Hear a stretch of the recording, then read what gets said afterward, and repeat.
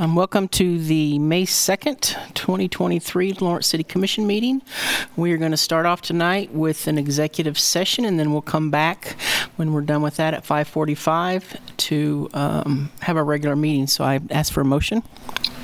I move we recess an executive session for approximately 30 minutes to discuss privileged legal communications from the city's attorney regarding city code provisions and state law pursuant to KSA 75-4319B2. The justification for the executive session is to keep attorney-client privilege matters confidential at this time. The City Commissioners will resume its regular meeting in the City Commission room at 5:31 p.m. after the executive session is concluded. Second.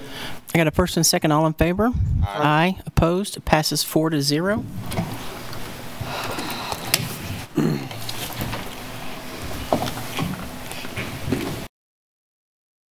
Okay, we're back from an executive session. We have nothing to report, and we will go into recess until 5:45 at the start of our regular meeting. Thank you.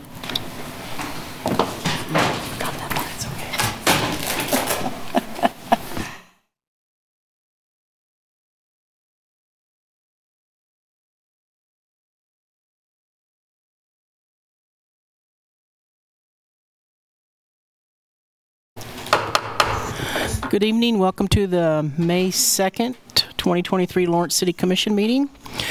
We will begin this evening with a few items from Sherry, our clerk. Thank you, Mayor, and good evening, everyone.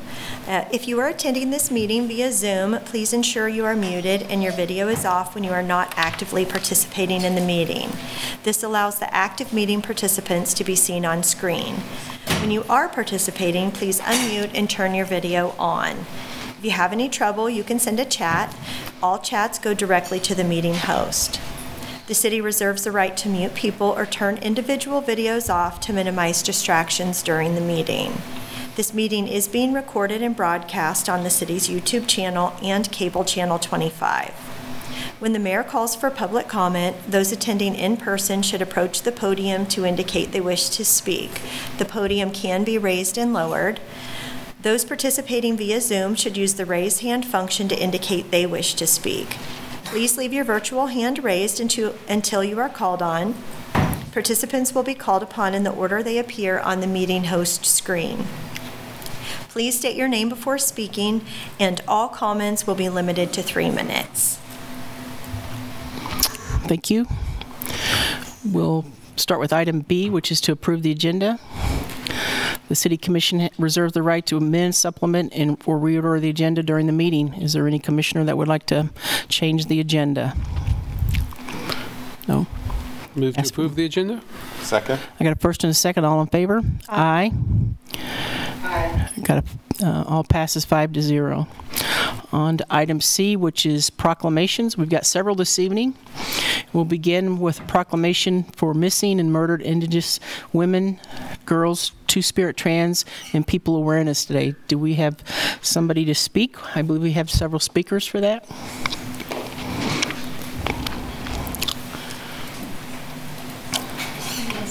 Come on up. My name is D'Arlyn Bell. I'm a board member of the Indigenous Community Center. Violence against Indigenous people in the United States is a crisis, but the extent of the problem remains unknown.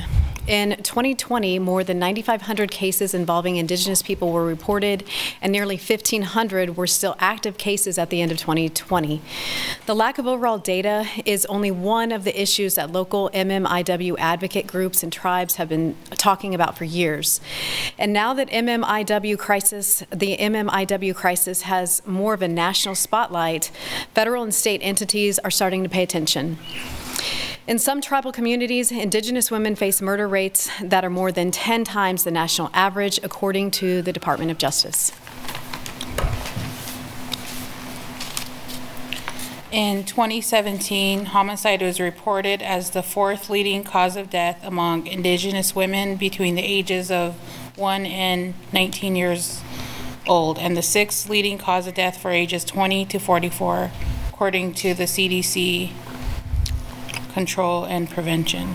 In a report from the National Institute of Justice, 84% of Indigenous women experience violence in their lifetime, compared to 71% of white women. Savannah's Act directs the Justice Department to review, revise, and develop law enforcement and justice protocols to address missing and murdered Indigenous people. Good day, everyone. I'm Sierra Tubles. I'll be speaking the last part. Some of the requirements from Savannah's Act include having the Attorney General, in cooperation with the Secretary of Interior, consult with tribes on how to improve tribal data, relevance, and access to databases. The Justice Department also needs to provide training to law enforcement agencies on how to record tribal enrollment or victims in federal databases, as well as develop and implement a strategy to educate the public. Violence against Native people is not an epidemic. An epidemic is biological and blameless.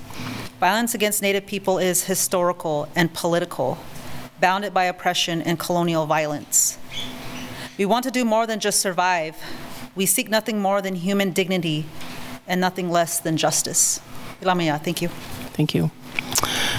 Okay, we'll proceed with the reading the proclamation. Whereas there is not a comprehensive estimate of the Indigenous women, girls, Two-Spirit, trans, and peoples who are missing and murdered in the United States. But many factors contribute to this crisis, such as fear, stigma, legal barriers, racism, sexism, and the devastating levels of violence in the U.S. And whereas, according to the Centers for Disease Control and Prevention, in 2018, homicide is the second leading cause of death among Indigenous women and girls between ages 10 and 24 years, and the fifth leading cause of death for the Indigenous women between 25 and 34 years of age. And whereas in 2016, the National Crime Information Center reported nearly 6,000 cases of missing American Indian and Alaska Native women and girls, but the U.S. Department of Justice was tracking only about 100 cases. And whereas still little data exists on the number of missing Indigenous women, girls, Two-Spirit, trans, and peoples in the United States, but there have been instances of violence towards them from the 4 Kansas Native American tribes. And whereas on July 1st, 2021, a law became effective allowing the Kansas Attorney General to coordinate training for law enforcement agencies on missing and murdered Indigenous people. Whereas we honor the lives of missing and murdered Indigenous women, girls, Two-Spirit, trans, and peoples whose cases are documented and undocumented in the public records, in the media, and demonstrate solidarity with the families of the victims in light of those tragedies. Now, therefore, I, Lisa Larson, Mayor of the City of Lawrence, Kansas, do hereby proclaim May 5th, 2023, as Missing and Murdered Indigenous Women, Girls, Two-Spirit, Trans, and Peoples Awareness Day, and call upon all Lawrence citizens to commemorate the lives of missing and murdered Indigenous women, girls, Two-Spirit, trans, and peoples, and call attention to the many missing and murdered Indigenous women, girls, Two-Spirit, trans, and peoples, as well as those who have experienced violence and assault, and resolve to act to prevent further victimization. Thank you.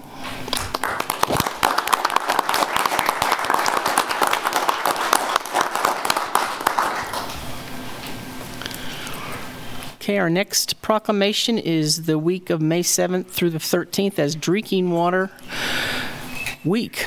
We've got Trevor. Good evening, Mayor and Commissioners. I'm Trevor Flynn, our Assistant Director for Municipal Services and Operations Department, and I'm pleased that I have one of our water treatment plant operators, Casey Shockley, joining me tonight. Hi. In Lawrence, water treatment occurs at 2 water treatment plants before being distributed through miles of underground water mains and pipes. The Kaw River Water Treatment Plant opened in 1917 and draws water from the Kansas River and 6 alluvial wells. The Clinton Water Treatment Plant opened in 1980 and utilizes water from the Clinton Reservoir. We are fortunate to have 2 water treatment plants that utilize different sources of water. This builds tremendous resiliency in our operations and how we can reliably deliver high-quality drinking water to our customers. Our Municipal Services and Operations Department is not only committed to the treatment and delivery of safe drinking water, but we strive to improve and optimize our treatment processes and protect the water quality of our source waters. All these efforts won't be possible without the highly trained, experienced, and responsible staff we have working on our teams here in Lawrence. I'd like to take this opportunity to thank Casey and our dedicated staff, particularly our treatment plant operators that cover the plants 24 hours a day, our maintenance and field staff that perform preventative maintenance activities, and work tirelessly to maintain our pumping and distribution system while performing emergency repairs at a moment's notice in all weather conditions, day and night. our automation staff that ensure we have controls and instruments to monitor our water quality and processes in real time, and our laboratory staff that collect and analyze thousands of samples each year. And not to mention the many staff members that support us in performing these critical functions, all to ensure the city maintains continuous and reliable safe drinking water and fire protection for our community. Thank you. Thank you. I'll go ahead and read the proclamation. Whereas May 7th through the 13th of 2023 has been declared as Drinking Water Week across the United States. And whereas Lawrencians are privileged to have two primary sources of water with the Kansas River and Clinton Reservoir providing a bountiful source of fresh water. And whereas water is one of the Lawrence's important natural resources essential for public health, fire protection, and quality of life.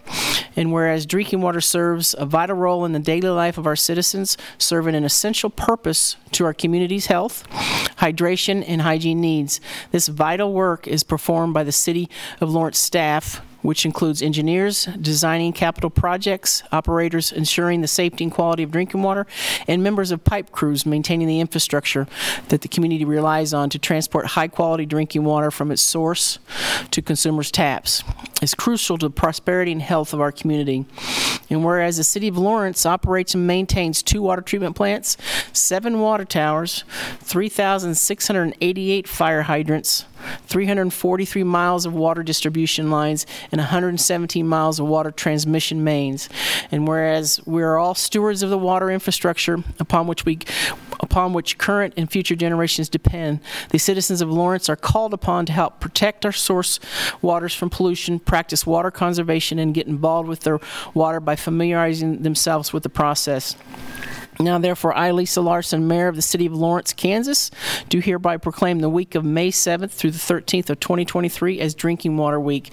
And I encourage all residents of Lawrence to actively learn about community water infrastructure and to use our voices, both online and in person, to share why water is essential and valuable and in need of more investment to ensure its equitable access across the entire nation. Thank you.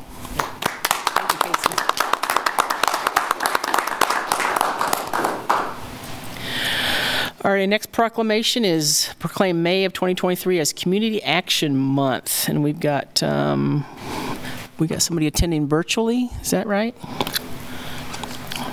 Lily?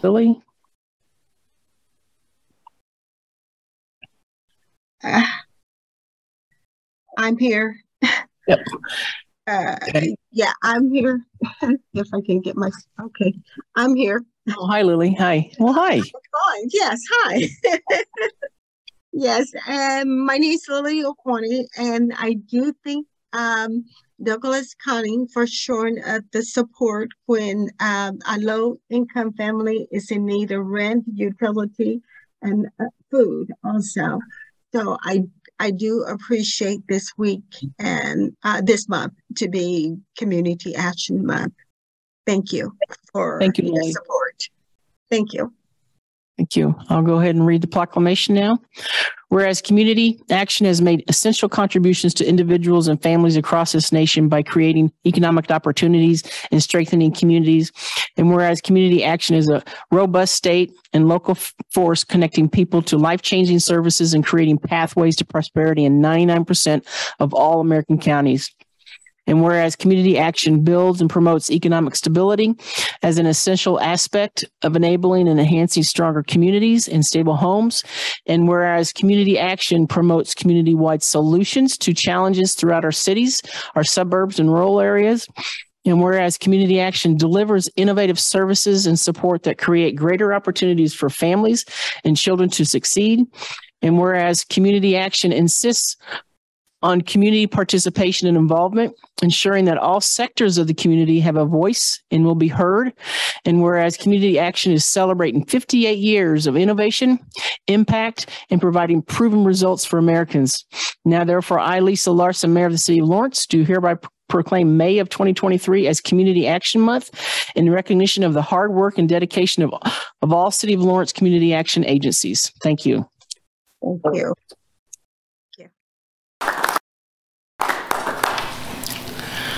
All right, we've got our next one is proclaim May of 2023 as Mental Health Month. I believe we got Patrick Schmitz with Bert Nash. Thank you.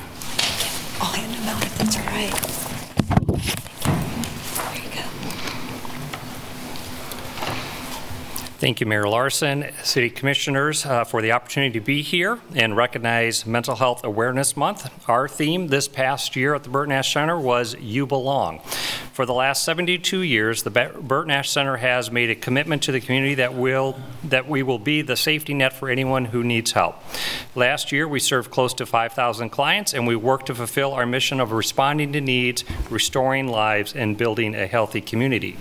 I want to share with you some of the incredible strides the center made in these past 12 months.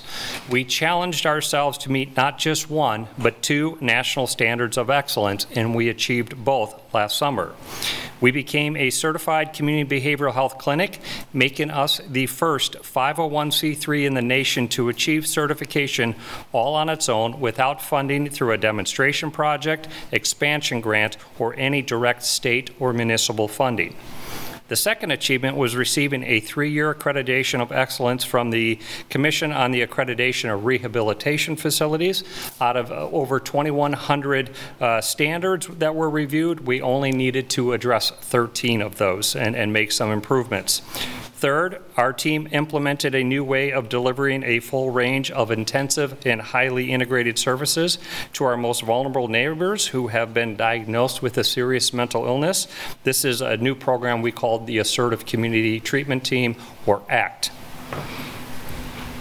Fourth, in partnership with Kansas Suicide Prevention Headquarters and our other behavioral health partners, we activated the new mobile response team in early September alongside with the nationwide 988 Suicide and Crisis Lifeline. Next, with the significant support of the City of Lawrence and you commissioners, we were able to expand our homeless outreach team this past year, more than doubling our team members who are out in the community serving those impacted by houselessness. And of course, we focused on working with our partners to open the new Treatment and Recovery Center of Douglas County, which began its phased opening on April the 10th. This list of accomplishments was made possible because of the support of our generous supporters, stakeholders, and many in our community, including the City of Lawrence. And although we've expanded and implemented new transformative programs, we have so much more to do to break the destructive cycle of untreated mental illness. We remain committed to serving anyone who comes through our doors, regardless of their ability to pay. And we are creating a culture that's inclusive of race, gender identity, faith, spirituality, ability, and sexual orientation. At the Burt Nash Center, you belong. Thank you for your continued support. Thank you, Patrick. I'll go ahead and read the proclamation. Whereas the U.S. Surgeon General states that mental health is fundamental to health, personal well-being, family, and interpersonal relationships, and contributes to community and society. And whereas mental illness affects 1 in 4 Americans every year, regardless of age, gender, race, ethnicity, religion, or economic status. And whereas the U.S. Surgeon General has found that a range of treatments exists for most mental disorders, and the efficacy of mental health treatments are well documented. And whereas Lawrence, Kansas has made a commitment to community-based systems of mental health care for all residents. Whereas the guiding principles of community health care have always been comprehensiveness, cost efficiency, effective management, and high quality in consumer responsive services. And whereas Mental Health America, the National Council for Community Behavioral Health Care, and the Burt Nash Community Mental Health Center observe Mental Health Month every May to raise awareness, understanding of mental health and illness. Now therefore, I, Lisa Larson, Mayor of the City of Lawrence, Kansas, do hereby proclaim the month of May of 2023 as Mental Health Month in the City of Lawrence, and call upon all citizens, government agencies, public and private institutions, businesses, and schools to recommit our community to increasing awareness and understanding of mental health and the need for appropriate and accessible services for all people with mental health. Thank you. Thank you very much.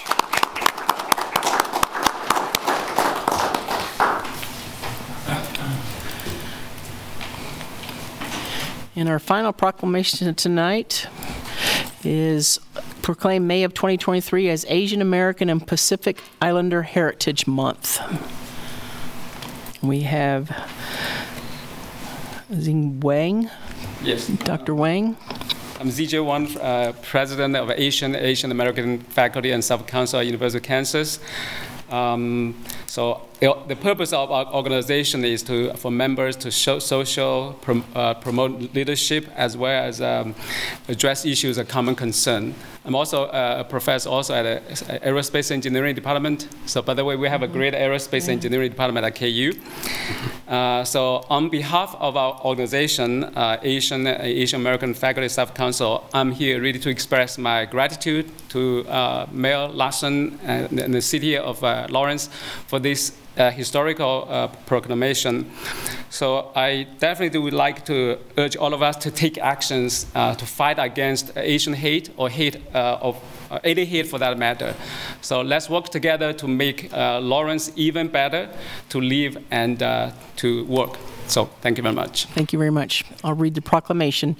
Whereas in observance of Asian American and Pacific Islander Heritage, also known as AAPI Month, the City of Lawrence recognizes the month of May in commemoration of the migration of the first immigrants from Japan to the United States on May 7th of 1843. And whereas individuals of AAPI heritage are recognized for their significant contributions to our nation's history and culture, including but not limited to the business sector, literature, arts, politics, military, law enforcement, science, and technology. And whereas contributions of individuals of AAPI heritage would not have normally been seen or heard if these individuals hadn't put in additional efforts as unfortunately required of institutions and systems based on racism in this country. And whereas the City of Lawrence looks forward to building and strengthening relationships with various organizations and individuals of AAPI heritage, and whereas every person of AAPI heritage and descent is to be honored and celebrated by and with the community and respected as part of the history and culture of the City of Lawrence. Now, therefore, I, Lisa Larson, Mayor of the City of Lawrence, do hereby proclaim May 2023 as Asian American and Pacific Islander Heritage Month. And I encourage all of our community to take this opportunity to reflect on the past and present achievements of all individuals of AAPI heritage as demonstrated. Thank you.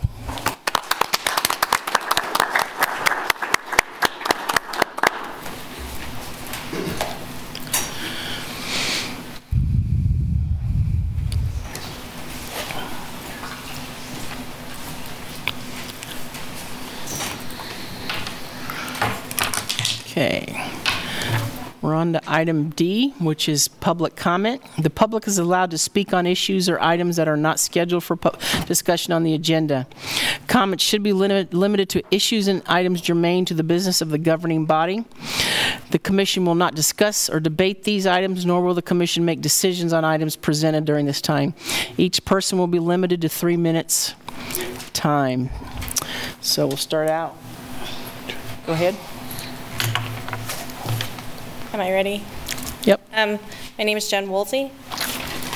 I am an individual with lived experience in homelessness.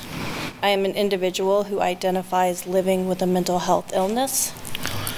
I am an individual who has trauma it's called authority trauma, due to the hands of police.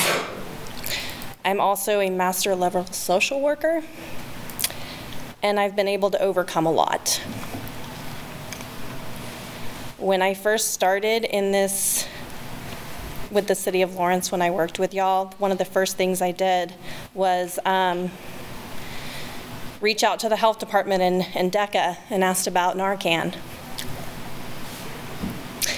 I was told that they were focused on preventative measures, and they didn't see that Narcan was preventative. I came from Denver, carried Narcan with me, had an open prescription for it.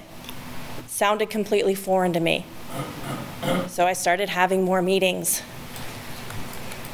And then I asked for Narcan, and we brought Narcan out to the camps, to the encampments, for those who don't know. Unsanctioned and sanctioned. We didn't discriminate, because what we learned was substance use disorder or co-occurrence doesn't discriminate. So we got Narcan out there. And then I had a meeting with Shelby. Love her. She's great. Shelby Patch, risk management, does a great job. And she said, Jen, what are you doing? I said, I'm handing out Narcan. And she said, "Are you trained to administer Narcan?" I said, "Of course I am. I'm CPR certified, first aid certified as well." I said, "Let me put it on record for you." And I sent my certifications, because you can't work out there without having those things. Because again, breathing is a necessity for everyone. Breathing is not just for the housed. I wasn't planning on coming back here, ever. It's pointless for me. So I was just at the support site. I think it's important for you to know I was on the other side of the gate because, of course, I was trespassed last week. Cops were called on me falsely. Someone who has authority trauma. Doesn't matter. Falsely. Everybody knows that I'm a human service provider. Everybody knows that I'm an advocate. Everybody knows that I'm a master social worker. Everybody knows that I have lived experience. Anyways, out there, someone fell. Overdose again. Thankfully, somebody who wasn't supposed to be on that site said, "Forget it," ran back there. Narcan didn't work, but CPR did. Thanks. Okay, next. You guys gonna send the police to arrest people? A lot has happened since this commission last met, and it'd be nice if your city staff that's been in charge of all these bullshit decisions would pay attention. Because she's over there, don't have time to listen to Jen Woolsey while you guys are screwing the homeless, screwing them bad. On the 21st of March, a woman was found dead, had been in that tent for how many days? We don't know, do we? That evening, 2 reporters were trespassed out of there. You don't like one of them, obviously, but you can't do anything about it. I have subscribers. I am a reporter. I am a journalist. Tough shit. I went back out there on the 27th and challenged it after your boy Brandon here ran from me at City Hall, claiming he had to go get his kids. He couldn't answer a question that he committed to having an answer to me by 5 o'clock. I hate getting lied to by city staff, making commitments and then not fulfilling them. Just like you, Mayor Larson, up there making all those proclamations tonight. Mental Health Awareness Month. Do you really give a shit? You're ready to bulldoze camps. You have trespassed people out of that camp that have saved lives, while your staff stands there lost, not knowing what to do. Your staff member Joshua out there, standing there not knowing what to do, while people that have had the police called on them run in to save somebody's life. That's how this town operates. Trespass journalists, create a policy. Here's the interesting thing is, we were out there today, the advocates were, and we dropped off hamburgers. Actually, it was Nancy and Shelley that brought the hamburgers, and there were pamphlets, the actual policy that Craig supposedly signed on the 21st, but it's really interesting. Different colored ink, handwritten dates, real fishy. Some fishy shit going on in this town. But in any case, we hand out the policies out there to the people to let them know how the staff's supposed to behave. Because here's what your city staff did. May not have been malicious, but it's tone deaf as hell. They go out there and they put up on that bulletin board all the policies that the residents have to follow, but nothing about the rest of the paper. I mean, literally 6 other pages that detail what the staff is supposed to do. So we educated the residents out there about what the staff is supposed to do now. And we've asked them to document that for us. You guys are screwed if you don't get your shit together, because you're not treating this right, and you're rushing into this pallet thing and releasing an RFP today when you're talking about having that thing up in June. Time. Next. Hi, I'm Linda Wheeler. I've been a resident of Lawrence, Kansas since 1976, and most of those I've lived in the Prairie Park neighborhood. I am infuriated and heartbroken over the destruction and mismanagement of such a valuable resource as the ancient prairie that was sprayed with herbicide, causing irreparable harm.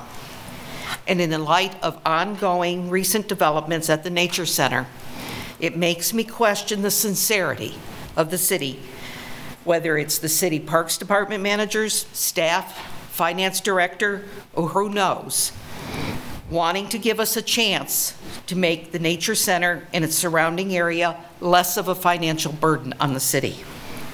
The Nature Center, I hear, had a great first quarter, but now I see the gift shop, including items made and donated by individuals in Lawrence, has been dismantled and taken down. It's no longer there. Nobody knows where the stuff is. Donation box, gone.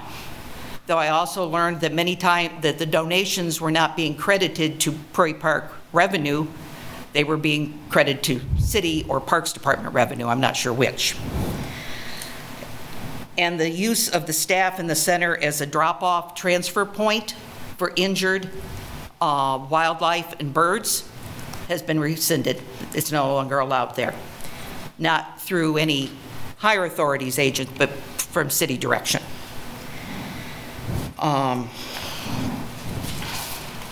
The city held a brainstorming meeting late last year. It seems to have been a farce. There's been zero follow-up. We were promised information on the survey they took at the meeting. Nothing has been shared, no other meetings called, nothing. They promised at the meeting that they were going to share it. I'm trying not to be cynical and paranoid, but I can't help feeling, and I know I'm not alone, that someone or someones want the Nature Center to be too much of a burden for the city, allowing the city to get rid of it and the surrounding land to private individuals or businesses or development. The city needs to use the myriad of resources and knowledgeable individuals available to help with the continued success and growth of the Nature Center and the management of the valuable resources still remaining, the natural resources still remaining around it. There are many who would help, and many of them would help for free. And it's not being taken advantage of. It had been, thank you. Thank you.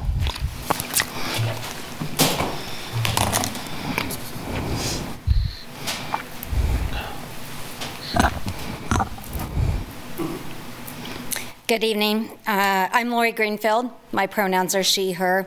Come before you as a Lawrence resident of over 30 years, a mom of 3 kids, a coach, a gardener, a volunteer, and a proud educator of the Lawrence Public Schools. And tonight as the vice president and board member of the Prairie Park Neighborhood Association. Yes, it's been a while since I've been here, but things appear to be going well. Things were going, but we've been actively watching and listening, and we thought the city was doing the same.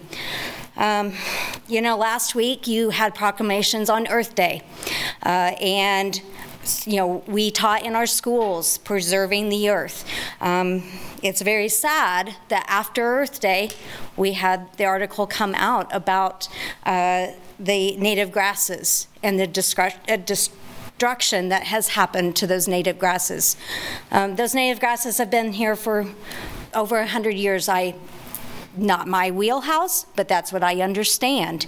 I do understand that you have to be state certified in order to spray them, as my son is a landscaper and has that certification.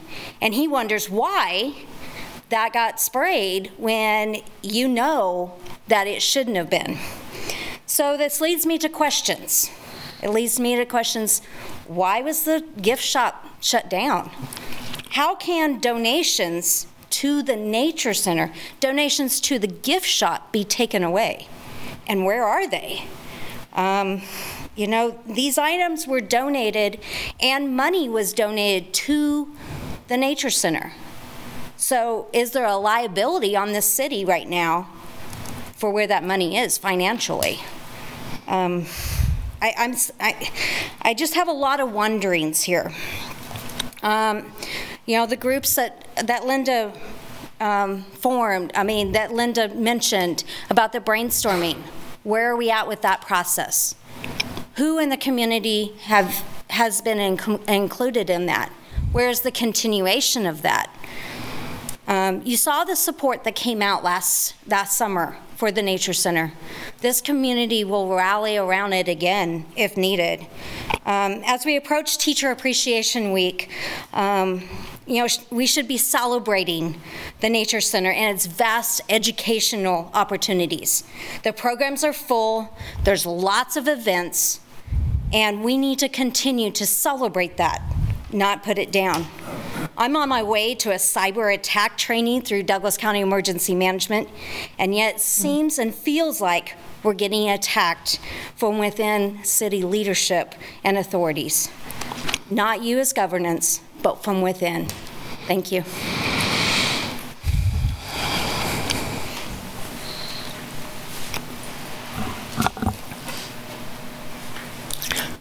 Hello, my name is Joseph, and I'm here to speak about the problem that the city has caused at the Prairie Park Prairie. This is horrible for that neighborhood's ecosystem and the state's in general. Courtney Masterson, an ecologist who is working with the University of Kansas to try to save what can be saved from the damage that's been done, has said that our prairie provides native seeds to various sites across the state, and that can no longer be done now that some of these wildflowers have been killed forever, potentially. So this has not only possibly ruined our local 6,000-year-old native land, it may have set back other restoration sites across the state. The city's press release that came out about this takes no accountability and does not match what others were told when they also inquired. Ken Lastman, who first noticed the damage and was concerned about this, was told that this was a mistake by the people who did it, but that does not match what the release says. The release says that this was done specifically and intentionally, and that does not fit what the damage has been and how this was done. This was done on a weekday last Thursday, and kids explored that field that same day. Can anyone who made this decision or did the spraying say that it would be safe for children to be in? Is it legal to not have notice or signs so that people know that a herbicide recently covered that whole area before children played in it? Just last year, you saw how many citizens were disappointed with your plan for the Nature Center and that land, and we said that the services from the Nature Center and that protection of that donated to you land was very important to us. Not even a full year later, you've cut service for the Nature Center by being a drop-off point for that injured wildlife, and now destroyed the natural prairie. I find it very convenient for you, the city, that some of the main reasons people oppose the closure and the sale for commercial use are now gone. Other people won't say that these actions are malicious, but I don't agree with that. Just to humor this and say that it was a mistake, it shows incredible incompetence on the part of who made this decision. It has never been done this way before for good reason, and this is an indictment on people who allowed it to happen, like Pat Hennessy. Pat Hennessy has been in their position for a very long time and should know that you cannot broadcast spray a native area like that without causing damage to all of the plants, not just the broadleaf that they were intending to. At best, this shows us that the people making decisions for the land and for the center are unfit, and at worst, it shows us that the city will make empty promises to get crowds of people out of their lobby and then do whatever they want anyway. If the two options that we have to accept for this are ineptitude or spite, then that should be a problem for you. To the other citizens here, I am worried the Nature Center building will be a preschool sooner than you think, and I desperately hope that you, the City Commission, look into this and please try to figure out where the problem is and how this can be fixed. Thank you for your time. Thank you, Joseph.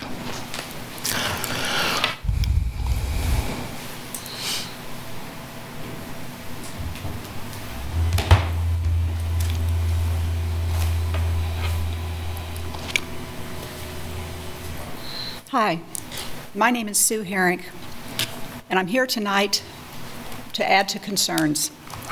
I know that all of us are here because we care in one way or the other about this city. Our politics may not always line up, but we have that in common. Tonight I'm here to bring your attention to a travesty that, if it's not addressed, will ruin this city. If I had known of this, or let me put it this way, had this been in place 20 years ago, when my husband and I came here to invest in this town, we would have flushed our ideas of coming to Lawrence. What I'm talking about is in the headlines of our newspaper a week ago today. where it says a teen gets probation for shooting at pedestrians downtown.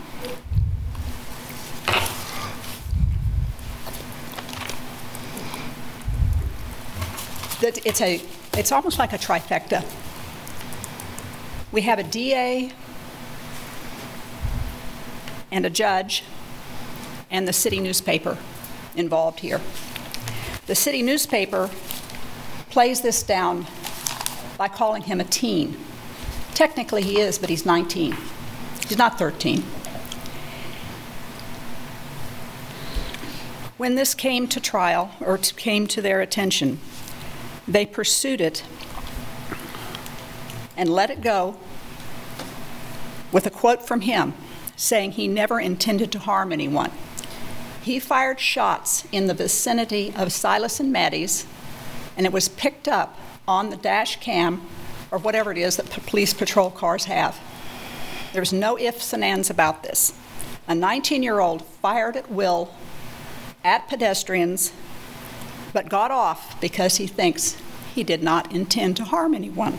The state code calls for 2 years in prison for activity like this with a handgun. Unless you have a judge, and I'm going to quote this, a judge that finds compelling reasons to mitigate the sentence. A judge here in town named Stacy Donovan made that decision based on his lack of a criminal history. And it must have been okayed by our DA, Susan Valdez, for this to have gone through.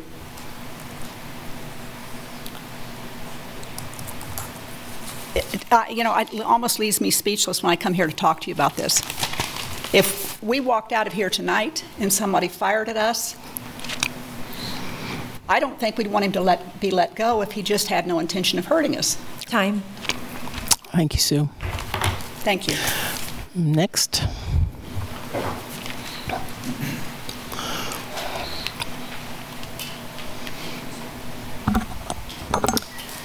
My name is Shannon Hodges. I'm a local resident, business owner. I'm speaking to you today to express my feelings about the recent use of chemical herbicide on the remnant prairie located near the Prairie Park Nature Center. I have spoken in front of the Commission before as an advocate for the preservation of our historic Oak Hill Cemetery, which, like the Nature Center, is overseen by the Lawrence Parks and Recreation Department. Sadly, I find myself here again, feeling both overwhelmed and outraged at the negligence and apparent disregard that this department has shown toward the care of our historic, cultural, and now environmental resources. I am very new in my awareness of the importance and deep significance of our native prairie ecosystem. My understanding from those who know vastly more than me is that this area is several thousands of years old, is a vitally important natural resource, and that the damage that has been done may be irreversible. Worse yet, the public response from the Parks and Recreation Department has been to double down on their actions, and in doing so, making it very clear that this action was done with both hubris and intent. I'm deeply concerned about the responsibilities entrusted to the Parks and Recreation Department caring for sacred places in our community. Cultural, historic, and natural resources matter. Caring for them requires specialized knowledge, personal and professional investment, and an understanding of their importance to our heritage. Our strategic plan outlines 6 commitments to our community. Number 2 is efficient and effective processes, intentional and consistent delivery of city services. We focus on process improvement by working collaboratively to understand needs, research, adapt, and develop successful solutions. Trustworthy processes are the foundation for the delivery of city services.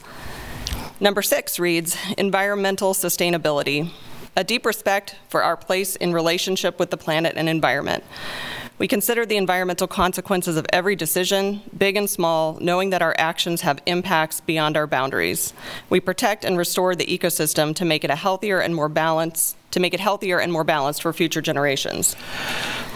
The actions taken at Prairie Park are in direct opposition to these commitments.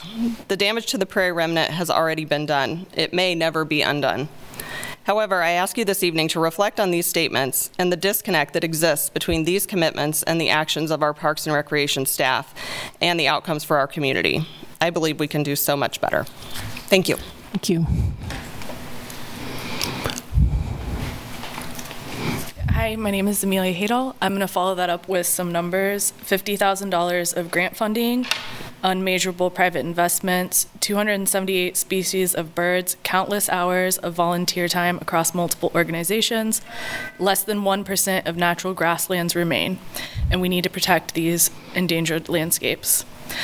Pat Hennessy's explanation was a good start, but we need plans to include a list of noxious weeds and other invasive species as identified by the Kansas Department of Agriculture to start a plan for less environmentally harmful mitigation going forward. Pat had indicated in his notice today that they reduced burns, but did burn this year just before the native planting. We need identification of those plants that they were trying to mitigate so that he can team up with experts. There's multiple organizations with a vast amount of experts that have been involved in this project,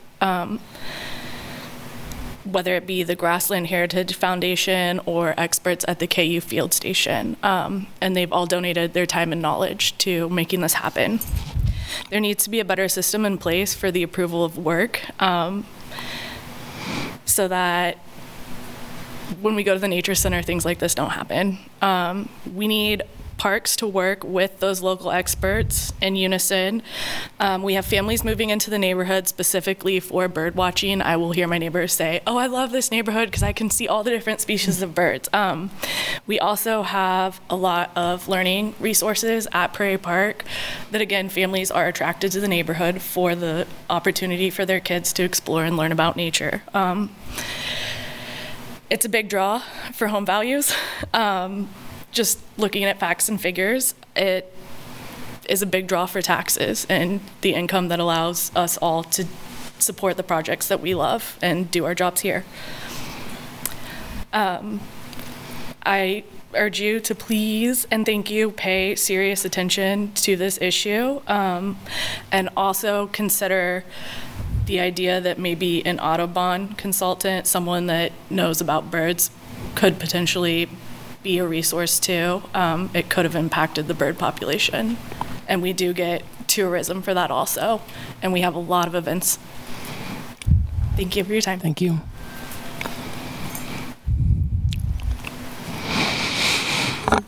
Hi, I'm Amy Buffman.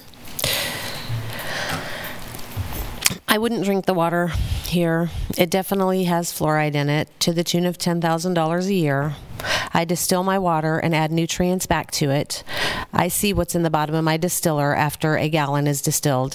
It's disgusting, black and brown residue. Maybe the time we celebrate our second week of celebrating drinking water in 2024, you can come back correct with your claim that it is, in fact, good to drink. Fluoride is not good for you. It's just another way our government poisons us. We got chemtrails, terrible food, terrible medical systems that just want us to pay for medicine that harms us and keeps people in their system paying for no cure. Also, it doesn't sit well with me that my friend called the police because someone brandished a gun on him and threatened him, and the police not only talked to the guy that pulled the gun first and let him leave before he even talked to my friend. And nothing was done. Then I find out that the DA and a judge, gave a 19-year-old guy 2 years probation for firing a gun in downtown Lawrence. This city is doing a terrible job keeping it good here. What terrible management. Thank you. Yeah. Any other? Chris. Hello, this is Chris Flowers. I'd just like to bring up the Prairie Park thing. I haven't done it in recent memory because, like, at this point, what's the point? It's kind of useless. But I have brought up quit using herbicides in our parks before, and I know I've done it at Douglas County Commission meeting also. And with what has just happened, I think the city should consider it because my question is, do you all think the city really meant to do to do what has happened?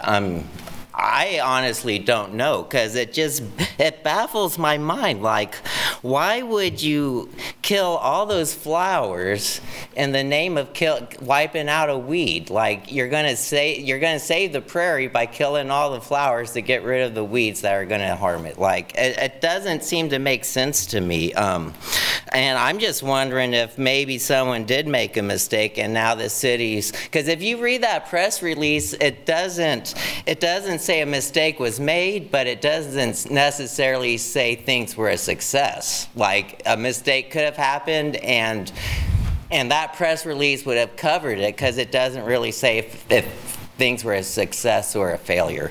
I was just wondering, what do you all think? I mean, do you think this was right? I think the citizens demand a response from the commission on this, because stuff's happened before, and we've come and asked, hey, what's going on? And then no one really responds. I think this is something we're going to demand a response about.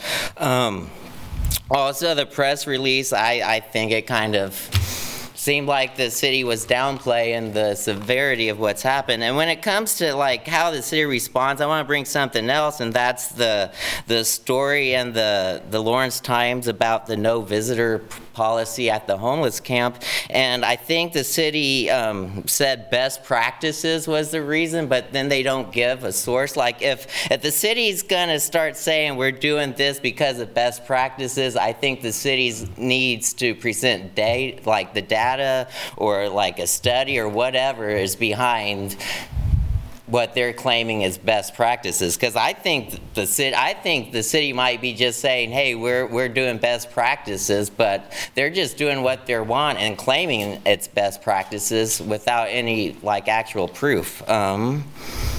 And just in general, I think the city's really dropped the ball, and y'all need to start doing a better job of holding this city accountable. Thank you. Any other public comment from the audience? If not, we'll go to Zoom. Sarah Kinder. Hi, my name is Sarah Kinder, and I've lived in Lawrence for my entire life, and I'm currently a social work student at KU. I also have lived experience in homelessness. Commissioners, I'm asking you all to look at our city sanctioned campsite and its current policies. It's frustrating to see an issue where so many members of our community have shown up and offered to assist, but have been barred from helping. It doesn't make sense not to allow volunteers and advocates into the site, and it's unacceptable to be going as far as calling the police on advocates for just wanting to give their assistance. And it scares me that children will now be staying at the support site as there is no plan for supporting them. People have been dying, including one of my close friends, Tony Cipolero. At his funeral, his mom called for people to advocate for better resources to be provided for members of our community. It is obvious that our current course of action is not working, and individuals' needs are not being met. And according to a Lawrence Times article, staff members are able to make many decisions about homelessness initiatives without commission approval as long as they follow existing ordinances. And this has proven to be ineffective and has led to horrific results, including an increase in violence at the site. There was a petition started by one of the members of the city sanctioned site for requesting their voices be heard instead of fences be put up, and it now has 90 signatures. This is something that our community cares about, and it urgently needs addressed. You have set May to be Community Action Month. Let's allow our community to contribute to the solutions that they know will be best for them and help out. Thank you. Melinda Ball. Hello, my name is Melinda Ball. I'm an active voter, 20-year tax-paying resident of Lawrence. I am here today to voice my rage, frustration, and true disappointment with the City and Parks Rec Department. A couple days ago, a massacre took place on Remnant Prairie at the Prairie Park Nature Center by way of a broadleaf herbicide. Ancient native plants were killed in the name of combating a plant that wasn't even present at the time of the spray, the Chinese bush clover. Instead, hundreds of native plants are now dead because of this devastating action. To add further damage, these plants just days prior were attracting bees and other pollinators, which I had witnessed myself, and other wildlife, which undoubtedly are also now affected by the permanent death of these plants. Furthermore, the beauty of these plants are unmatched and have been stolen from our community. Simply viewing the plants in bloom, smelling their scent, brought a sense of peace and wonderment, which we all really need. But no more. It is incredibly hard not to think if this was a deliberate act to further erode the importance of the Prairie Park Nature Center. It appears the city doesn't actually care about native lands and plants, rather maybe more concerned with partnering with developers and allowing said developers not to pay taxes, which ultimately affects our schools and other vital community services. What is the plan to fully restore this land as it was? Who is going to take full responsibility for this terrible action? And is there an assurance that the Prairie Park Nature Center, including the prairie land, will be protected indefinitely? Thank you for your time. Shelley Page. Good evening. I am here in two capacities. One as in my professional one, Reverend Shelley Page from the Unitarian Universalist Congregation of Lawrence. And also absolutely devastated resident of the Prairie Park neighborhood. I go to that prairie almost every day. It is sacred space, not only for me, but for so many in this neighborhood and people from across the city who specifically come to our neighborhood to appreciate its beauty, especially the prairie. This is a loss that is incalculable for this neighborhood and for our city, and let alone for the actual prairie itself, the remnant, this sacred remnant prairie. In my faith, we believe in interdependence, and this is a violation of that interdependence and of sacred space, quite frankly. At this point, the damage has been done, but I can honestly say, because I was actually out there up until late last week when I went out of town for a few days, I was documenting every day the return of the plants after the controlled burn that was done earlier in the season. I know what was out there and what was still coming up. This is just an incredible travesty and a tragedy for the ecosystem and all of us. My concern at this point is accountability. Someone made decisions to do this, and it was ill-advised. Prairie Park has been working with the Native Lands Restoration people to work on another section of the property to restore native lands. Why wouldn't they be consulted?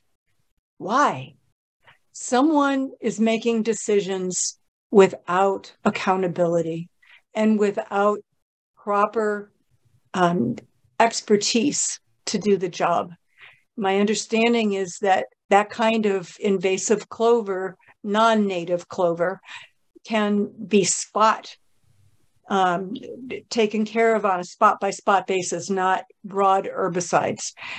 After the control burn, you could see exactly what was coming up. I have the documentation right here. I've been doing it all along since the burn. seriously, accountability is what we need now. And I would really like to see it to be Thank you. public. Thank you, Shelley. Any other public? Watts? Hi, thank you. Yeah, relative to this Prairie Park Nature Center, it's been under attack from the get. The little save that went on relative to the budget situation several months ago, it was just a cover-up. But I cannot believe that retired Colonel Derek Rogers, charge of Parks and Recreation, did this in a malevolent fashion, and hopefully we can find out what exactly is going on. I fished at Mary's Lake when I was 4 and 5 years old. At any rate, please refer to the email that I sent in with respect to the police purchase of weapons. I got a semi-answer to the question after the second email with respect to the nature of this gun.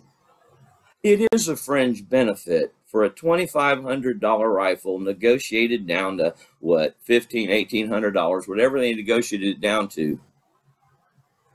When the police can go buy $500 rifles from Dick's Sporting Goods and it will meet the standard.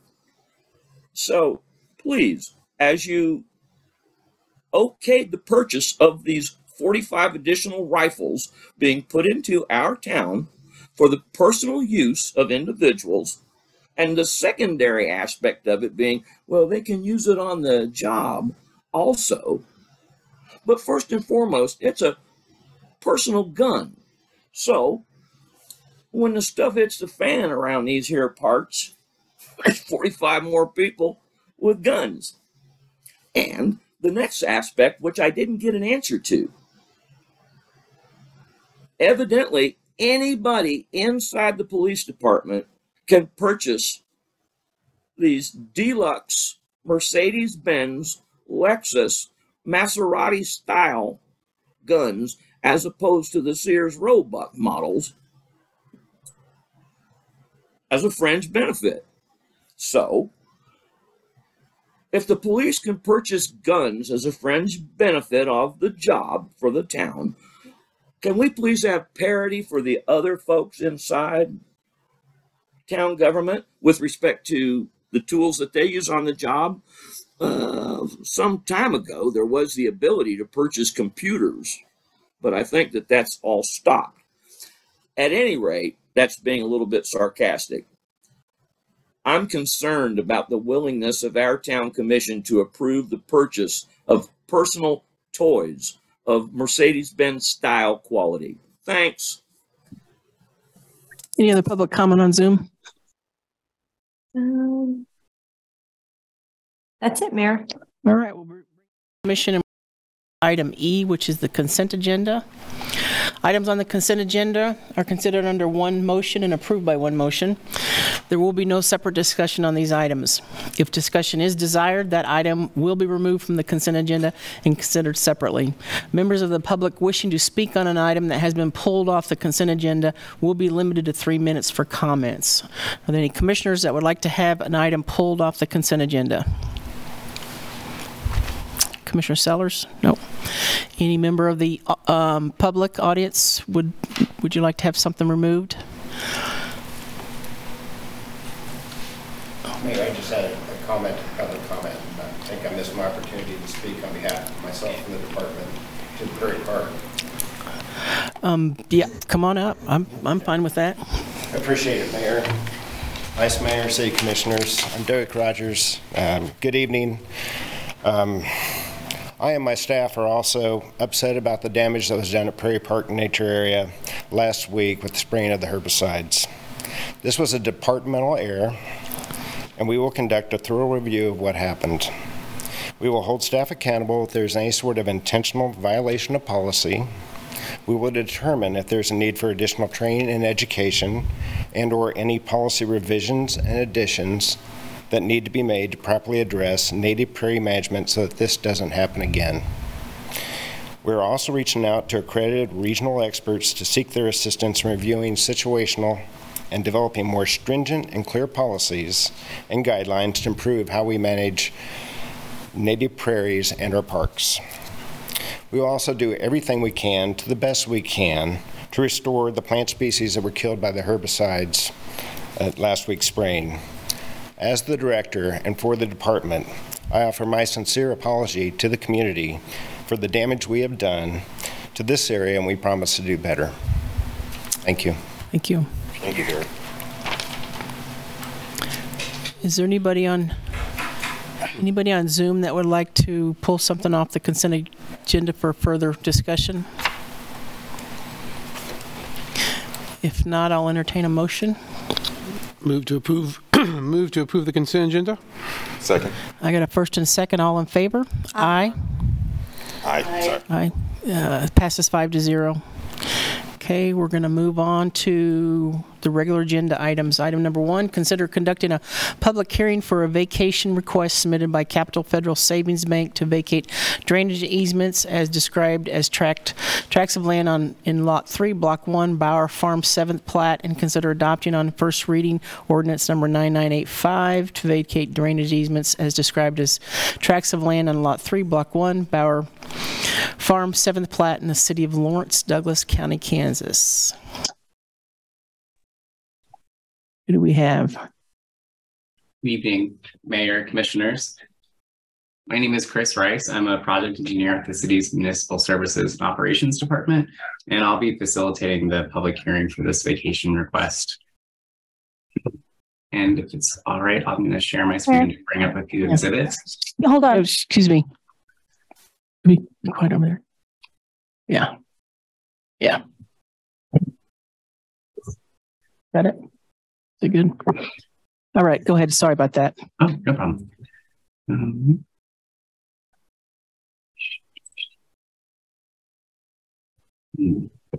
Unfortunately, I'm not able to share my screen. Chris, share if you could allow me to do that. Okay.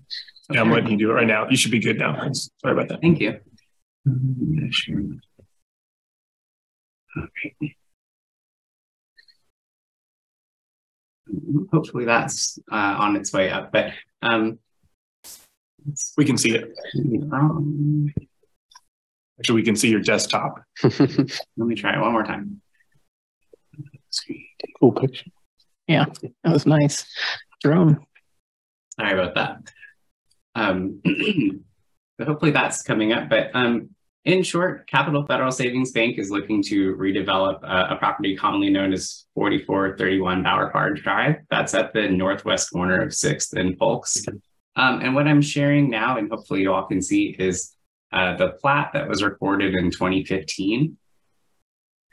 These areas in blue here are the drainage easement that was dedicated as part of that plat in 2015. So those are located here on the west side of Block 1, Lot 3, as well as this triangular piece here on the southern edge of the property. And so I'm going to switch now to that development plan that was considered in 2015, but ultimately didn't come to fruition. So as part of that development, they were hoping to use, put detention here in this part of the site, as well as convey some stormwater along the western edge of the property. And so in anticipation of that development, these easements were dedicated. However, as I said, that never came to be. So the current property owner Capital Federal Savings Bank, they have a different development plan, which I'll switch to an excerpt of that now. So the site, as they propose using it, would not require a detention or a drainage easement here. They'll be putting detention in a similar spot, but it's current practice for us not to require a drainage easement within detention areas. And then on this western edge, where previously there was a drainage easement shown, they're showing a drive aisle here. So MSO staff has reviewed this request to vacate the two drainage easements. And as part of that, we reached out to utility operators within the city, and we received feedback that our power utility does have some facilities on this western edge. And so the property owner is proposing dedicating a utility easement as opposed to a drainage easement. In lieu of that 30-foot drainage easement, there'll be a reduced 10-foot utility easement for Evergy to continue to utilize, as well as these existing easements shown in orange. These are utility easements that were recorded with the plat, as well as this one here that includes a sanitary sewer extension.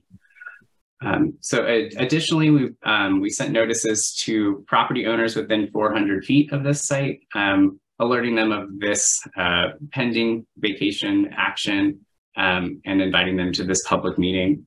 To date, I haven't received any correspondence against this vacation action from the public.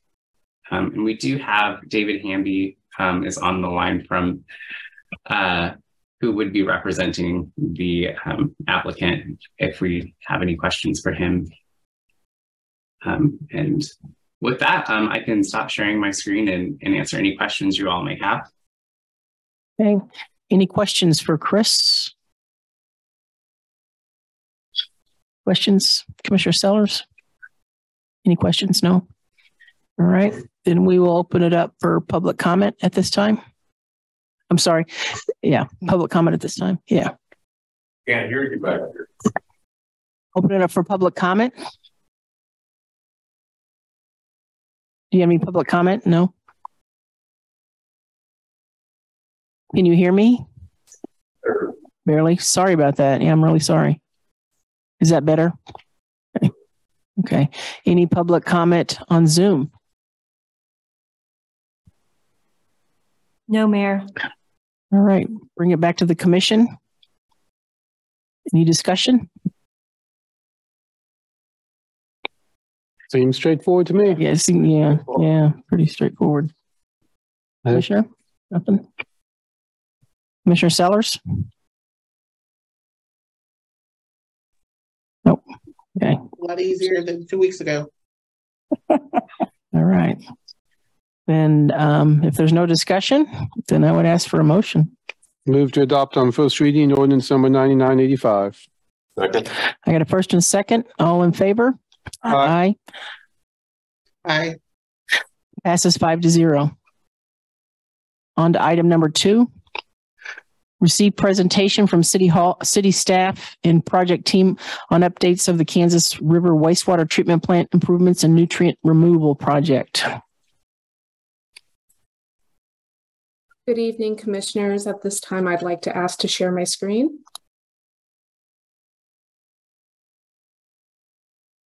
Go ahead, Leah. Okay. And everybody can see that? Yes. Great, thank you. Good evening. My name is Leah Morris. I am an engineering program manager for the MSO department. I have with me Omar Mali, also on the meeting, to help me present this project as a project engineer. And we're going to talk about the Kansas River wastewater treatment plant improvements and nutrient removal project. If I can move, there we go.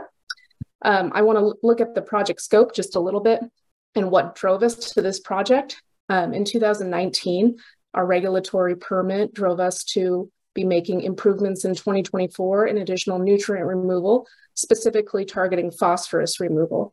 So we contracted for engineering services to look at process improvements for that reason, but we also identified that we wanted to do an overall condition assessment of the plant because the last major renovation was done in the late 90s, early 2000s, and we had a lot of treatment process that needed to be improved or replaced because it was reaching its life expectancy. And Omar Mali will talk about the project team. Good evening, Omar Mali, project engineer with the city. So as this is a bigger scale project, we are using an alternative project delivery method that was approved by the city commission. It's construction manager at risk, and we have multiple teams involved in this project. First of all, we have our consultants. We have Simpler Foundation and KU that who helped us with the procurement phase. And KU also is helping us with answering any process-related and treatment-related questions. Also, we have the engineering firm Black & Veatch, and we have the CMR construction manager at risk, McCarthy, as acting as the construction manager at risk and will be acting as the GC. Looking at the project timeline, back in July 2020, we have approved the engineering services for Black & Veatch. Then in April 2021, we have the City Commission have approved construction manager at risk as the delivery method for this project. Then moving from April 2021 to August 2021, CMR RFPs went out for seeking the CMR team members and firm. Then in October 2021 to December 2022, we continued in design and CMR services. And in October 2022, GMP 1, Guaranteed Maximum Price 1, was awarded in that month. Moving forward to this year, in March 2023, the City Commission has approved the additional engineering services with Black & Veatch. They will be performing construction engineering services and project controls. This month in May, McCarthy have advertised the work packages, the construction work packages for proposals, and we will be receiving those and evaluating those to get an anticipated award of final guaranteed maximum price in July. And the construction activities have already started. We have some electrical improvement to the plant, and the construction activity will keep moving until the end of December 2026. So throughout the design process, we really had to be careful on evaluation of scope. And some of the major items that we're addressing with this project are conversion of the aeration treatment basins to BNR basins. We're going to be adding a RAS fermentation tank. We're going to be converting our current chlorine contact basin into a UV disinfection complex. We're adding a new server and SCADA facility to host that work and our servers. And then we're doing numerous upgrades to our existing asset management infrastructure, including pumps, valves, and grit equipment, as well as our splitter box. But we needed to do an overall evaluation as well. And so the items that we had to remove to be budget friendly in terms of what we were evaluating overall, which I'll get into on the value engineering next, we had to remove those from the overall project. And a few examples of those are clarifiers and biosolids work, digesters, and overall updates, including brick facing. So we are going to be adding those to our current 5-year CIP, which you'll see with our upcoming budget presentations, and we have projects starting as soon as 2028. One of the things that we teamed with McCarthy on was cost models. They did an initial cost model. This was before the 30%. And when we had the entire project looking at all of the things that we wanted to do, we had very high hopes. That project total came to the bell of about $84 million. So we had to make decisions on what kind of scope we could remove that wasn't regulatory driven in order to get back within budget. And then we did additional cost models at the 30 and 60%. We have collaborated with both Black & Veatch as well as McCarthy on a lot of aspects on this project. And one of the most complicated things about this project is that we have to keep the plant running during all of construction. And so we have what we call MOPOs, and they're the maintenance of plant operations. Currently, we have over 70 MOPOs that we're looking at. And essentially what that is it's looking at taking down one piece of equipment, diverting around it in order to work on it via construction. And so that really does take a lot of team effort. It takes City of Lawrence staff, treatment operations, maintenance, as well as people from McCarthy and Black & Veatch to make that possible. So with the budget, I wanted to show you what we have going forward and what we've already spent. So starting in 2020, we allocated $662,000. And as of this year, we have just over $59 million, and the total project budget is just sitting below $71 million.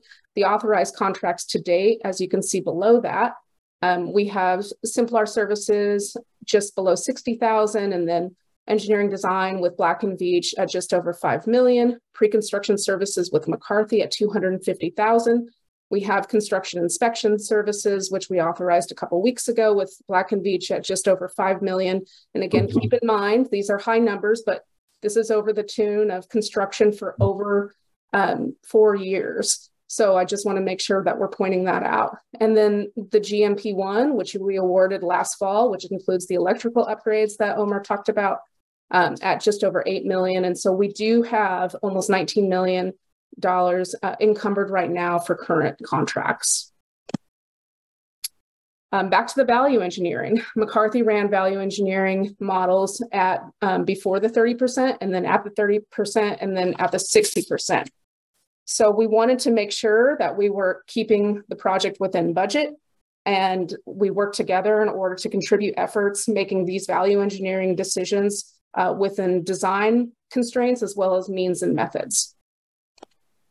Some of the value engineering items where we decreased the project cost were construction scheduling and sequencing, alternate materials, shallowing up the trenches for electrical conduit, and evaluation of process equipment, as well as chemical selection.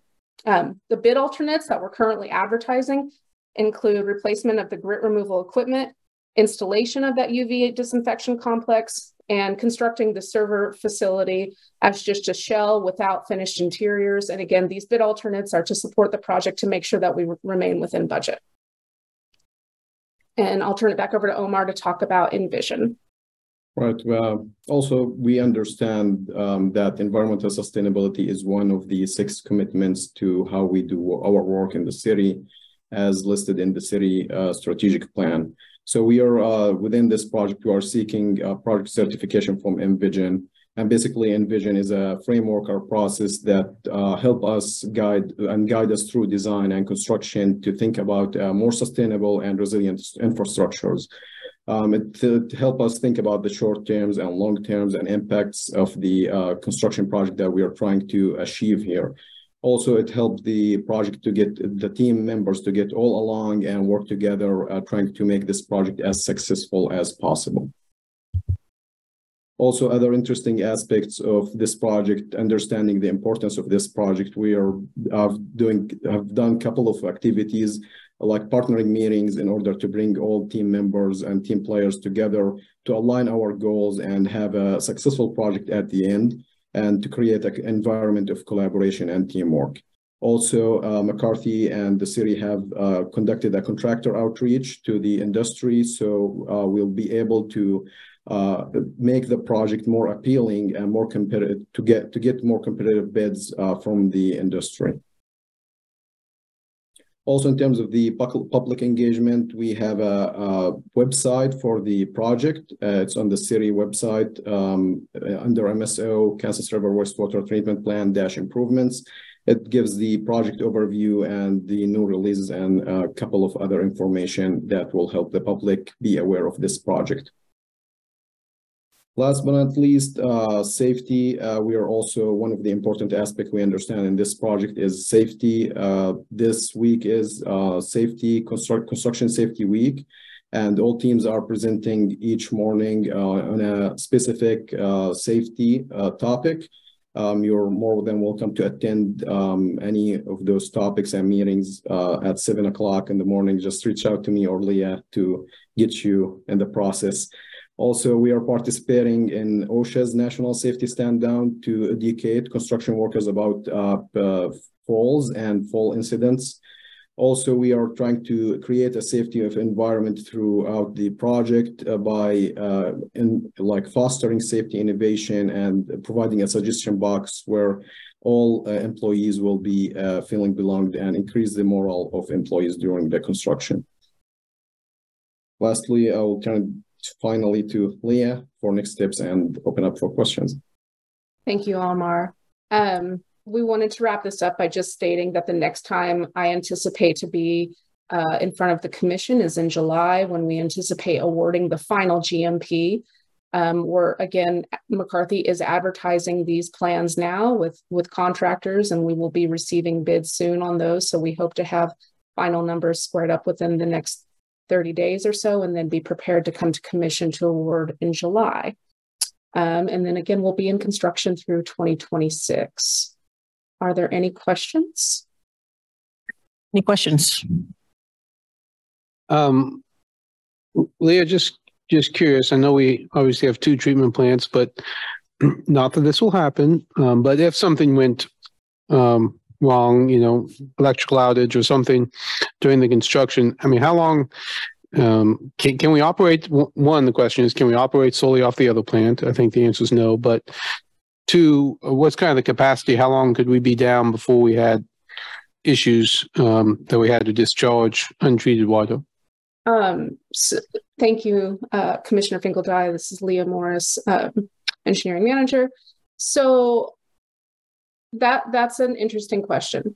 We cannot operate the current Kansas River plant, or sending all of the flow to the Wakarusa plant. It's not doable via our sewer system, as well as the capacity of Wakarusa. So if we were to shut down this plant, no, we could not treat all of our water at Wakarusa.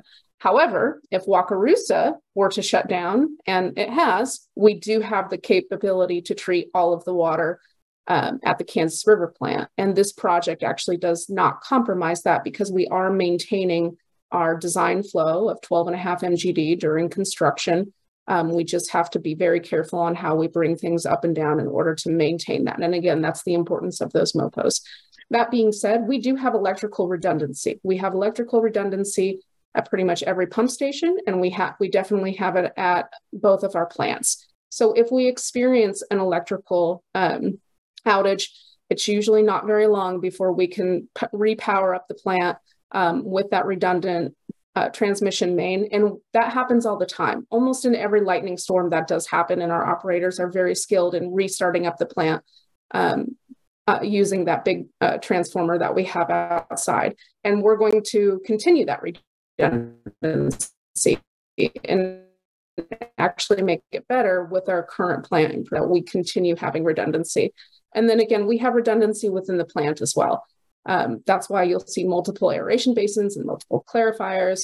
There are very few points in the plant process where we don't have true full design redundancy. Thank you. And I think we're under a consent order. I mean, as I understand that lets us walk through this process through the building phase of 2026 and then get it up and running by 2027. Is that correct? That is correct. Leah Morris, Engineering Program Manager. We are under consent decree, and that gave us the flexibility within our current permit, because our current permit, the schedule was really short on that. And the state is working not only with us, but as well as our surrounding municipalities on those same decrees, because everybody's in the same position of trying to do these upgrades to target nitrogen and phosphorus removal as well.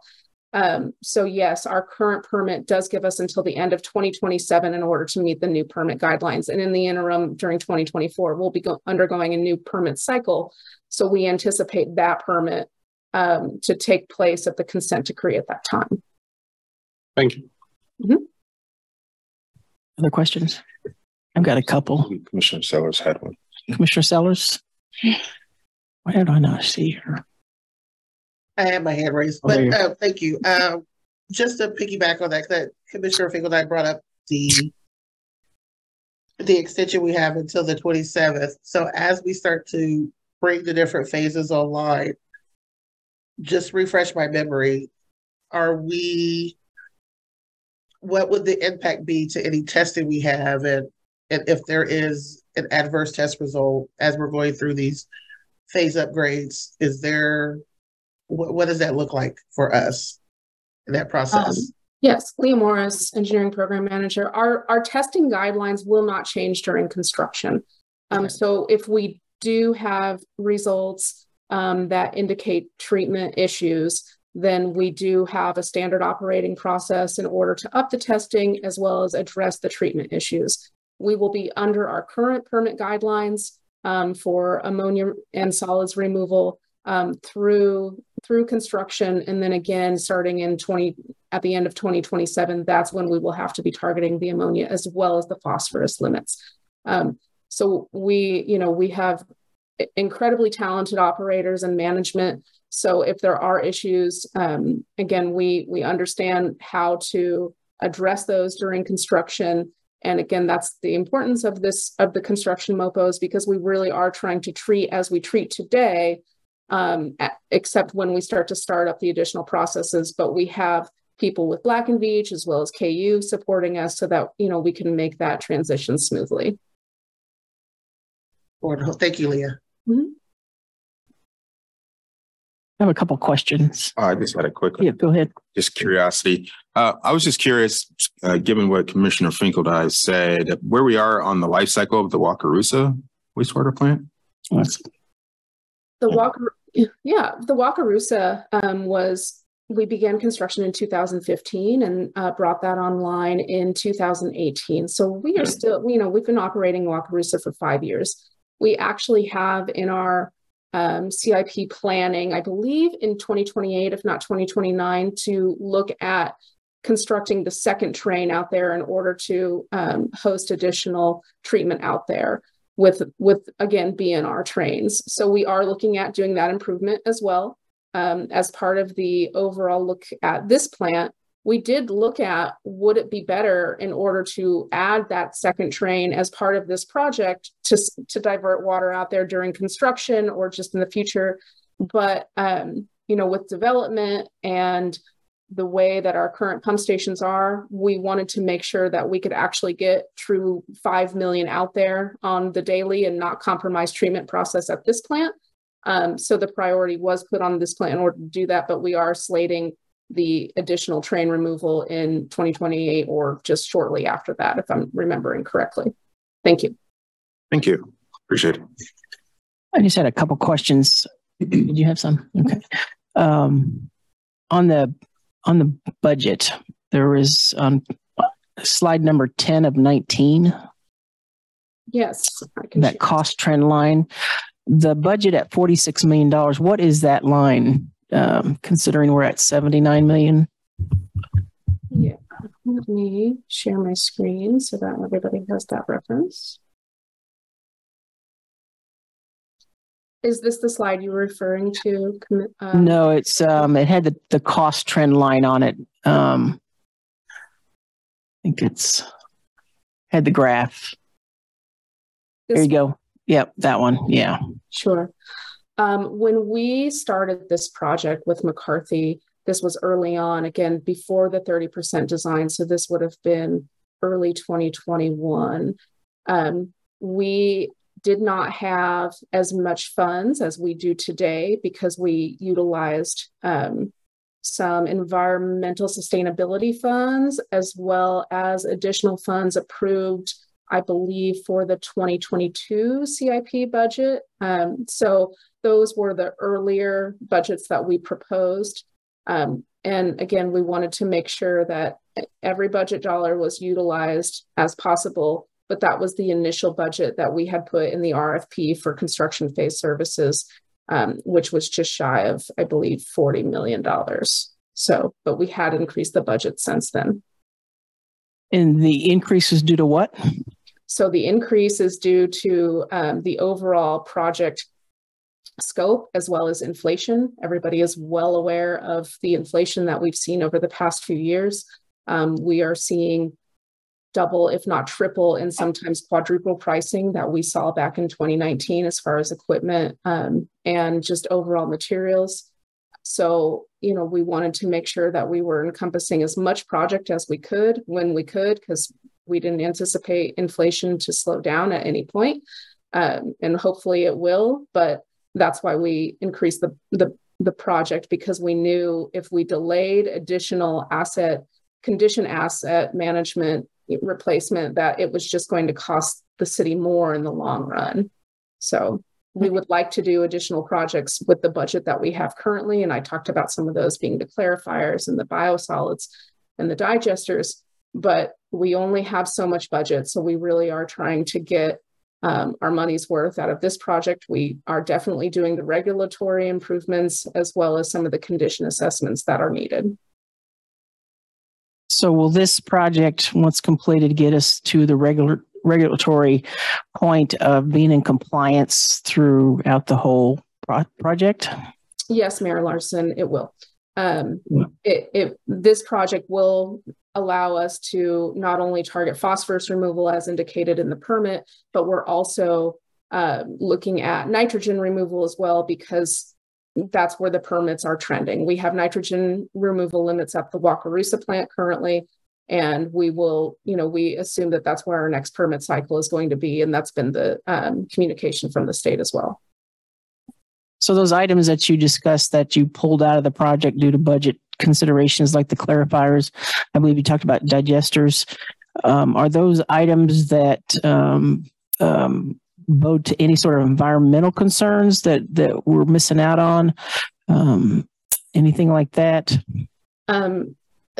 No, those are simply going to be process equipment, and I don't want to call it replacements, because technology in wastewater is always improving so that we have the capability to do improvements. And we're looking at that now, especially with like the clarifier technology. But we have existing clarifiers. They will work for the process. They will work for the design process as what we are showing in the plans today in order to target the removals that we are bound to remove via our permit. But in the coming years, we will need to do replacements and improvements with the infrastructure that we have now just to maintain our assets. So did I hear you correctly when you said that the items that you're removing now, you will put back into the CIP at a later date? Is that what I heard? That is correct. You will start seeing projects in the 2028 CIP year. I believe the clarifiers are the first ones, and then we have a handful of those scheduled out through 2030 and 2031, if I'm not mistaken. And again, that's what we have now. We will be adding projects, as things come up and, the regulations change as needed. Okay. Thank you. Thank you, Leah. Appreciate that. Any other questions? Commissioner Sellers, am I seeing you there? Good. So we'll open it up for public comment at this time. Any public comment on this item from the audience? If not, we'll go to Zoom. No, Mayor. All right, we'll bring it back to the commission. Let's see what we got here. Yeah, I appreciate the update, and looks like we're on track to go ahead and meet our consent decree. Yep. Well, I'll be holding our breath when we open up the the bids. Yeah. Let's hope they come in with something we can handle. If maybe they come in low, who knows? Yeah. Well, I think important thing for me is just that we're getting ourselves our project and our processes that'll be regulatory up to regulatory snuff, as well as technology wise, and the idea that we're going to have to continue on with additional equipment in the out years. I think that's just going to be a consideration we have to make with all of our projects like this. Is you're going to have to, there's always going to be something that we're going to need to replace or upgrade. So I do appreciate your work, Leah and staff. I really do. Just continue on. Thank you for your time this evening. Absolutely. And it stresses the importance of our asset management. That's right. Yeah. Thank you, Leah. Yes. All right. We're on to commission items. Anybody items? Just real quick, go ahead. Commissioner Sellers, go ahead. So Commissioner Kubota was speaking first. Well, so kind. I was just going to say I wanted to thank Britt and Sam for the annual economic development report that we approved in the consent agenda. It's so much good information in there, and we just kind of approve it on the consent agenda. But it's always very interesting to read and a lot of good information in there. I just want to thank him for that. Commissioner Sellers, did you have something? I did. Thank you, Mayor. My first commission item that I wanted to bring up was I know that we approved for us to meet on the 15th with the county, and I wanted to do some follow-up as to if and when an agenda would be shared with the commissioners in regards to what we would be discussing during that meeting. Yeah, I can give you an idea on that. I met with Patrick Kelly a few weeks back, and we discussed the idea of talking about the fire med proposal of needing additional fire stations. And given that we're going to be there for an hour, I think it's just an hour long, that would be a pretty significant discussion to have time-wise. So that's where we were at, since that involves both of us. Okay, so that's very different from the conversation I had with you via email. So, and I know we had discussed last time, since I wasn't at the last joint meeting I was able to watch part of it. I have concerns when us only meeting for an hour. It doesn't seem like that gives us enough time to be fruitful in discussion. And since we did not discuss what potential items we have, and neither have we discussed frequency in which to have these conversations, I'd like for us, if this is something we're going to continue, that we either create some type of frequency in it where we have regular ongoing conversations with the county, so that we're not limiting ourselves to meeting with the county one time a year for an hour and piecemealing together conversations when we could have a robust conversation at least quarterly or semi-annually. Because if my memory doesn't escape me, what I shared with you in regards to recommendations and talking about housing initiatives and legislation that came down this year from in Topeka, you had shared with me that an agenda hadn't been discussed and that I could bring these items up during commission items. So I just didn't know in the 3 days that we had that conversation, what changed that now we have a set agenda and we didn't have one 3 days ago. I guess what I recall in the emails you had asked about the program RHIP. RHID, the Rural Housing Initiative. Yep, sorry about that. Yeah. And so I just bringing that up as a commission item, more than happy to, have the commission obviously determine if they want to have a conversation about that. You were wanting it with the county? That was laid out explicitly in my email. Okay. I didn't catch that part. Sorry about that. Well, I do believe in the email, your reply, that it was to bring it up during commission items to see if there was consensus with the commissioners to put it on the agenda for the joint meeting. But if not, I would like for us to have the opportunity, and it looks like the week I'm supposed to be gone is when the Safe Welcoming Neighborhoods is going to speak, and it may be too quick to have Leah bring that up, though I know she's been doing the work on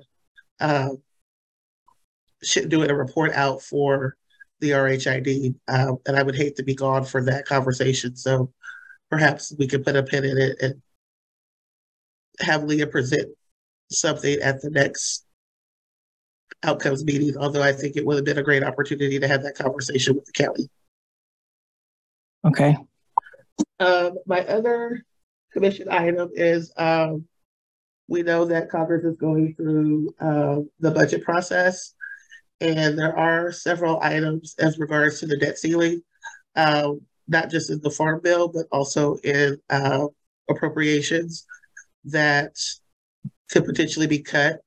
One of them being in regards to housing initiatives, and specifically around housing vouchers. And so wanted to see if we could if staff can pull, and I know, again, Leah's been looking at this, if we can have staff pull any information out of potential cuts of programs that can have a direct impact to how we have social organizations that either receive funding from us or are partners in this work of affordable housing and addressing homelessness, that we can write a letter to our delegation in regards to protecting those programs. So I know there is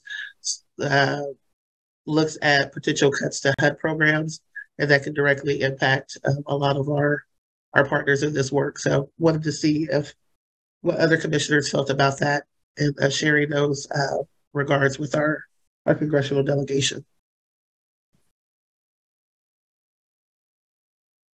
Any thoughts? I'm fine with that. Yeah. Yeah. Yeah, And not it's also sure. part of our legislative priorities. I'm fine with it. I just wondering when that conversation would happen. I don't think it needs to be a conversation. I think it needs to just be simply just a letter. Okay. Yeah. Then Since we've had those conversations within the last month. Okay. Just a nice reminder. And then lastly, just wanted to get an update from staff in regards to the Kansas opioid settlement and where we're at with any direct opioid dollars that we were to receive on a municipal level.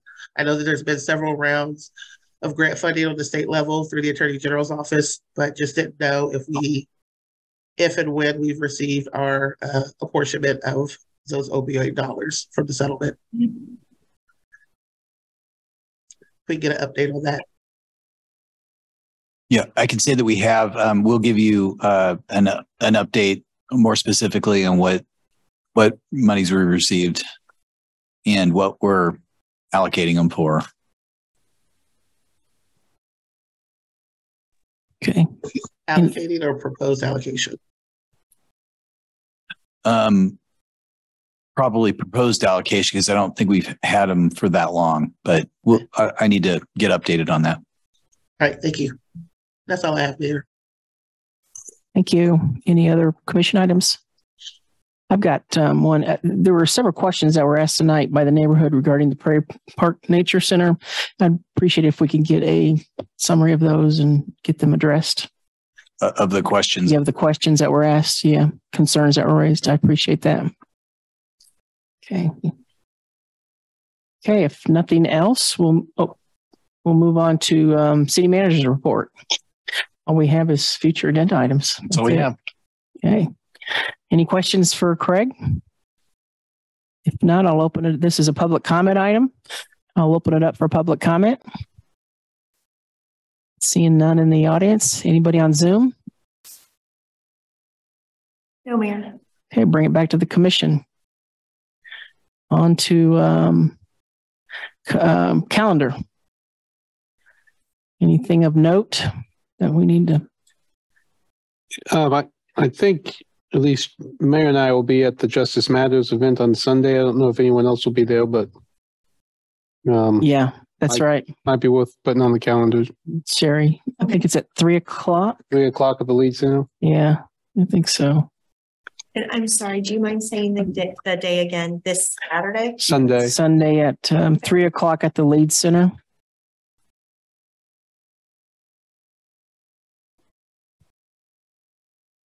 Okay, we'll get it updated. Anything else on the calendar? If not, I'll ask for an adjournment. Move to adjourn. Second. First and second on adjournment. All in favor? Aye. Nay. Nay. Passes 4-1. Have a good evening, everyone.